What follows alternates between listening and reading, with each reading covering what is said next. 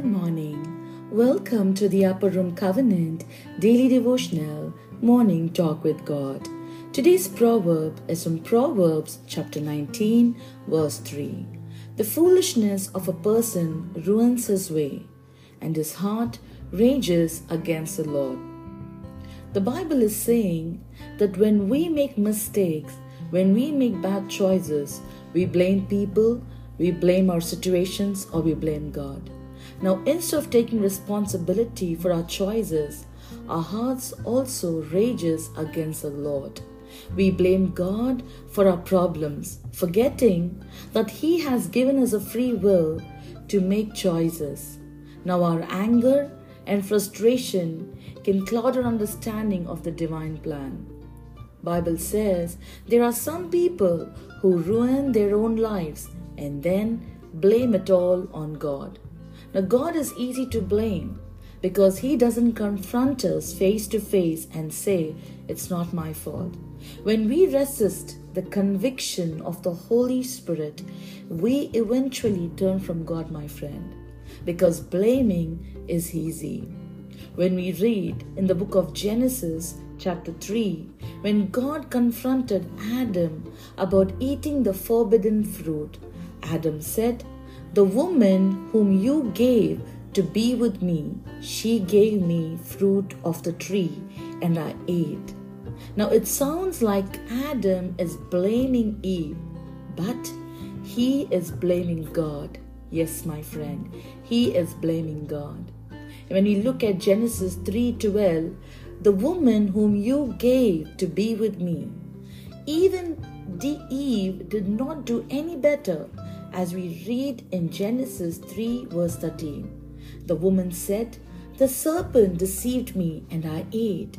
She doesn't blame God or Adam, but she blames the serpent, Satan.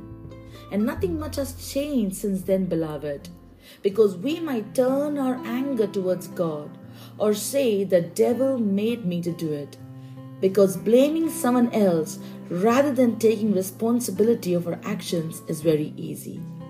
Who do you blame when you suffer consequences of foolishness?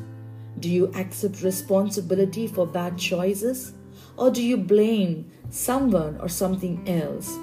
When we blame, we try to deceive others as we have deceived ourselves, because self-deception is dangerous. When we read the Bible, we see clearly that Adam blamed Eve and Eve blamed the serpent. The truth is, no one forced them to eat the forbidden fruit, and we need to take ownership of our bad choices, beloved. When we face the consequences of our choices, we must be honest not only with ourselves but also with God and anyone else who are affected. God is waiting for us to confess our sins to Him for forgiveness. Jesus died on the cross for our freedom. We must take the first step towards reconciliation, beloved. We must take responsibility and confess our wrongdoings to Him and others when we hurt people. We choose to follow after wisdom, and we need to reject folly. So today, I encourage you, beloved, let this message be a self-reflection. We must examine our actions, our choices, and our decisions. Are we seeking God's will and wisdom, or are we rushing into situations without His guidance? Amen. Let's pray. Lord, help us to give us the divine wisdom, Lord, so that we make right choices.